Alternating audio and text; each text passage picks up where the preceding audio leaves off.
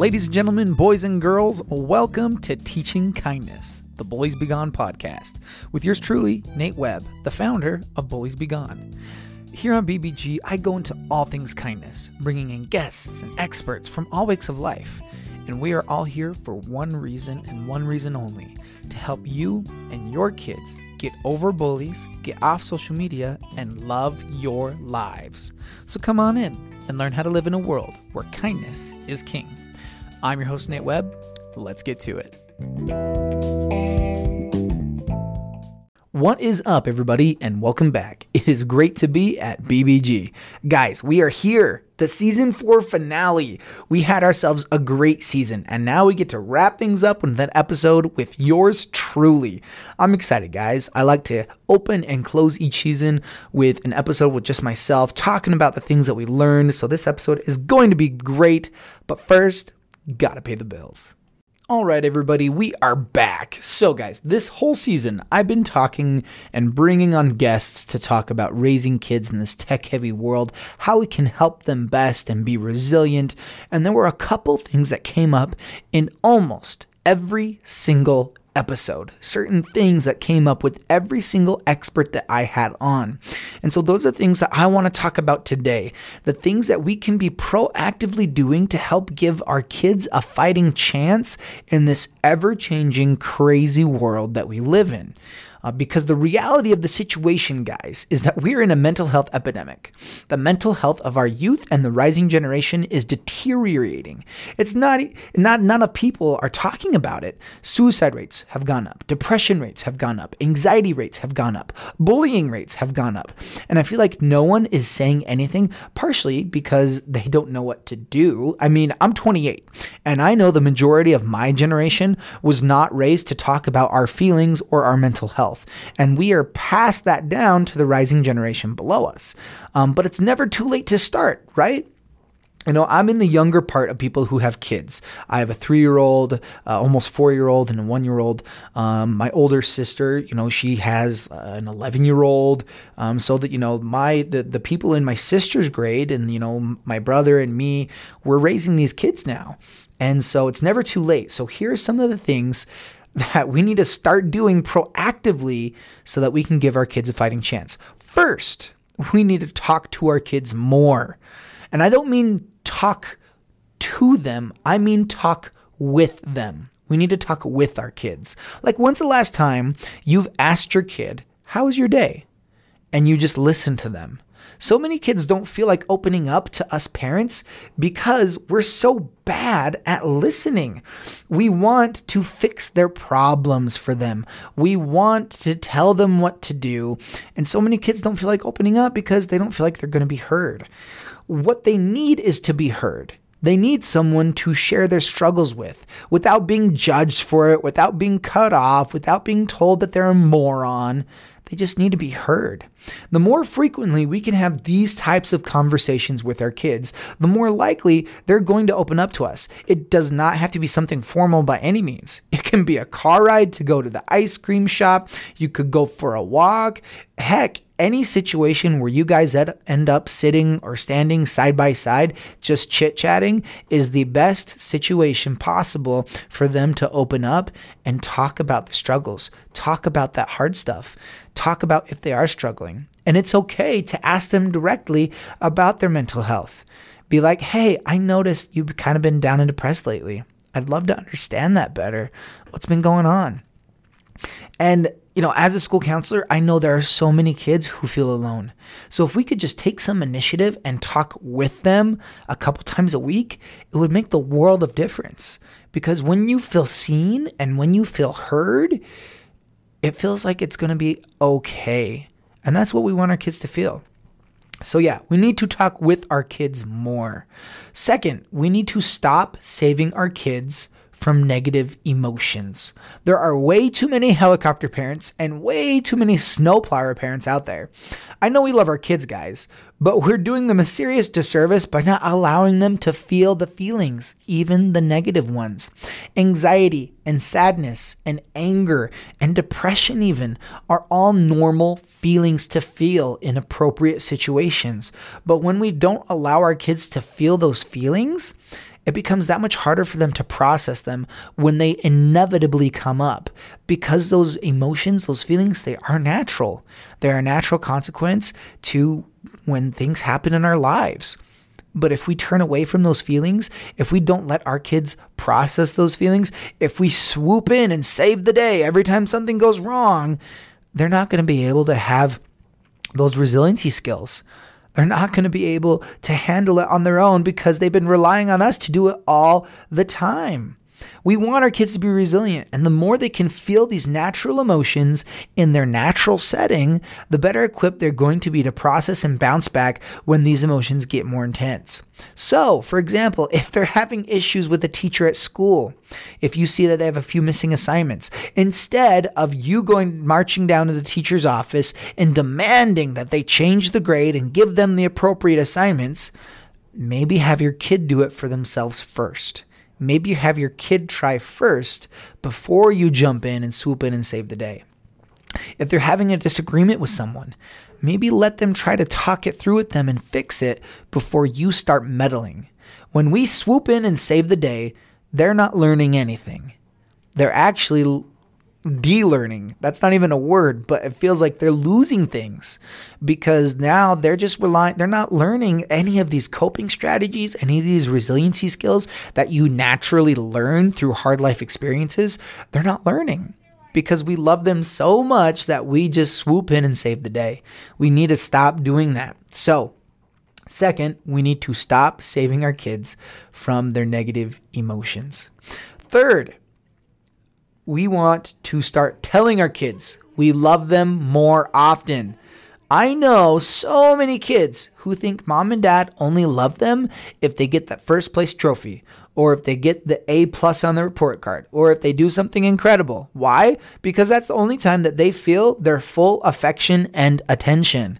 I mean, parents usually only post and brag about their kids on social media when they do something incredible, which is cool and all, but the message that is being sent to your kids when you do that is that your love is dependent on their good performance, which shouldn't be true. Your love is not dependent on performance. Your love is unconditional. Now, I'm not saying don't brag about your kids. Kids like being bragged about. But you should be expressing your love to them every single day, not just a post on social media when they do something great. You should be talking to them every single day, letting them know how much you love them as much as possible. Love them louder than the internet and the world can hate them. Build them up and let them know that your love is not conditional, that you're always going to love them, that they are amazing. Because when we do that, it doesn't matter when we post about them on social media. It doesn't matter what other people say. They will always know for a fact that mom and dad love them. And we just don't say that enough. Okay, now fourth, this is the big one for me. We need to stop giving our kids smartphones. Smartphones are supercomputers. I'm talking about them constantly all the time, how we need to stop giving our kids smartphones because we have been handing these supercomputers over to our kids without any training. And then we expect it to go well? Smartphones are the root of so many issues our kids are facing right now. Pornography addictions, bullying, screen addictions, cyberbullying, the list goes on. In here, let me break it down for you. With the creation of social media, our kids have access to millions of people. And even worse, millions of people have access to our kids. Would you trust your kid to spend hours of time with a pedophile? Of course not. There are thousands of predators online spending time with your kids, sending them messages, trying to meet up with them. It's not that you don't trust your kids. I don't trust the world that might be trying to do something with my kid. Social media is not a safe place for kids to be. FOMO, for example, is real. Kids get so caught up in keeping up with everybody that they end up doing nothing. Literally, there are more lonely kids right now than before because they're just scrolling on social media, making sure they don't miss out on the next thing. When in reality, the only thing that they're missing out on is real life. That's the thing they're missing out on, is real life. Smartphones are robbing our kids of their communication skills. They don't know how to talk to people anymore because they always snap or text or DM the people they're trying to talk to. A face-to-face conversation scares our kids so much because they've been relying so much on their smartphones. Emotions are being replaced by emojis. And the worst thing by far is the effect that smartphones have on our kids' confidence. Social media bombards our kids with seemingly perfect lives and bodies and causes them to compare themselves, their bodies, their lives, their livelihoods, the things that they have, and makes them feel that they just aren't enough. And that causes them to feel inadequate, and then they feel depressed and sad. Some kids have even gotten suicidal over the feelings that social media gives them because they feel this crushing weight to be perfect, because that's all they see on social media is the perfect things. This isn't true, guys. Our kids are getting torn down every single time they open up that phone. And to top it up, there's cyberbullies where they take their bullies home with them in their pocket, where they can anonymously send hateful messages to your kids because, well, they have a smartphone. Smartphones are not for kids. I could go on for a whole episode, and I have gone on for whole episodes just about smartphones. So guys, let's have some serious conversations about changing our screen habits and getting our kids off of these apps that just aren't safe. So guys, there you go. 4 things that you can be proactive about in helping your kids in this tech-heavy world. 1, talk often and openly with your kids, and then listen to them when they have things to say. The more often you talk with your kids when you do this, actually, the easier it will be to have hard conversations with them. Let's say you need to talk to your kids about sex, about pornography, about some of these taboo subjects that are hard to talk about. They're a lot easier to talk about the more open of a relationship you have with your kids. So yeah, talk with your kids often. 2, stop protecting them from their emotions. Don't be a helicopter parent. Don't be a snowplow parent. Let them feel their feelings, even the bad ones. 3, tell them and show them that you love them unconditionally, and do it often.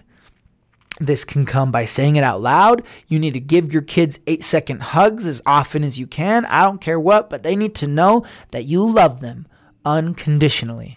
And then number 4, stop giving kids smartphones. Get them off of Snapchat. Get them off of TikTok. Get them off of Instagram. I don't care. Stop giving kids smartphones.